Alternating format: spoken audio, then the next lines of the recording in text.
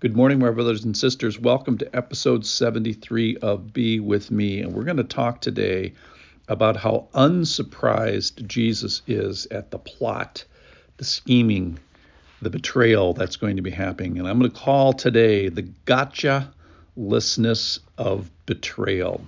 Here we go. It's Luke chapter 22. Read with me verse 1. Now the feast of unleavened bread drew near, which is called the Passover. So this is on Wednesday of the Great Week. And the chief priests and the scribes were seeking how to put him to death, for they feared the people. Then Satan entered into Judas called Iscariot, who was of the number of the 12. He went away and conferred with the chief priests and officers how he might betray him to them. And they were glad and agreed to give him money. So he consented and sought an opportunity to betray him to them in the absence of a crowd. So we see this plotting, this secret meeting that's happening. But my point at the end is going to be Jesus is not surprised. So here, let's get there by this. First of all, Jesus was one of the 12. He was one of the 12. And the disciples were surprised and still had Judas as part of their number. They were unaware of what had been going on with Judas all along. Jesus wasn't unaware. He said way back in John chapter 6 that some of you don't believe, and he knew this from the beginning. And he said, one of you is a devil and is going to betray me. That's in John chapter 6, verse 70. So Jesus is not surprised here. Maybe even Judas is surprised. Certainly the other disciples were surprised. Matthew tells us he gets 30 pieces of silver for this plotting. And that's 4 months' wages. It's about $7,500 in today's money. And it just tells you the disrespect that Jesus had from the authorities. I wanted to talk about the Satan entered thing. So there's this marriage, if you will, of Satan entering into Judas, but also Judas consents. He consents. He seeks an opportunity. He goes away. So there's all this volition that happens, and certainly the Lord holds him accountable and responsible for his evil actions. I actually had this morning, as I was thinking about this, some compassion for Judas, and it could not have been very pleasant to have Satan enter and to be influencing you in a up close and personal sort of way, and so much so that he eventually commits suicide. So a little bit of compassion for Judas. I wanted to talk about this betrayal, this denial. So Judas betrays him, but all the others, Peter denies him, and all 12 of the 11 remaining of them abandon Jesus. So they go from this celebration of the Passover to betraying the Lord.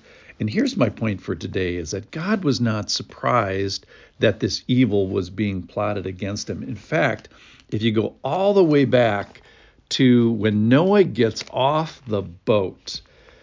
So the Lord says, this is in Genesis chapter 8, verse 21, I will never again curse the ground because of man, for the intention of man's heart is evil from his youth. Neither will I ever again strike down every living creature as I have done. So after he gets off the boat, Noah builds this ark, or gets off the ark. He builds a fire and makes a sacrifice, and the Lord smells the aroma.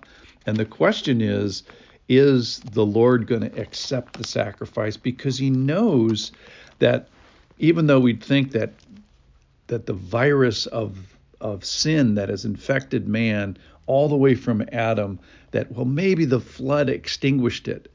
And we find out as just after Noah gets off the boat that nope, the virus is still active and it still infects mankind.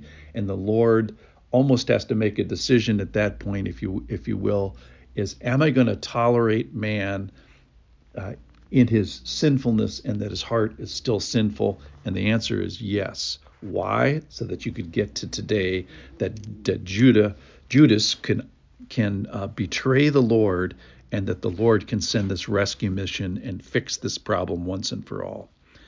So it's like that passage in Genesis 50, chapter 20, is, you meant this for evil, but God meant that for good.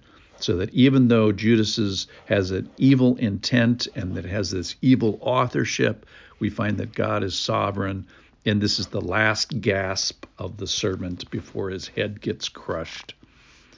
So what's the most difficult part of the crucifixion week for Jesus? Is it the pain of crucifixion?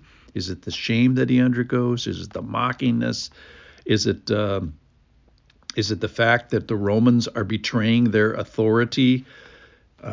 Is it the fact that the Sadducees and the people who are the religious leaders betray their office? Is it the fact that the chief priest is supposed to act as this go-between between God and man, that he betrays his office? No. I think, this is a personal opinion here, that what was most difficult about the Great Week is this betrayal. And the point is that Jesus knew it was coming, not just in the last 3 years of his life, knowing that Judas didn't believe and that bad things were going to happen with Judas. He knew this was coming for thousands of years. He knew that the virus still infected mankind and a rescue mission was going to be necessary. So there is no surprise here. There's no gotcha at the end of the story when Judas shows up with the chief priests and the Jewish soldiers in the Garden of Gethsemane. There's no surprise there. And he hadn't even been waiting 3 years. He'd been waiting thousands of years for this. And it's almost like Jesus is saying, hey, I've been expecting you. I've been waiting for you. I knew all along that this was going to happen. So why? So that I can save you from the virus. So, in a perverse sense, all this betrayal that's going to take place by Judas is sort of good news for the rest of us. And Jesus has to go through this to free us all from this virus, which has been going on for 1,000 years in all the pages of our Bible. So I'm grateful today for the Lord, for his rescue mission, for saving us from this virus. And Judas is a bit player in it, in betraying the Lord. Thanks for listening. Stay tuned. You'll hear the rest of the rescue mission later.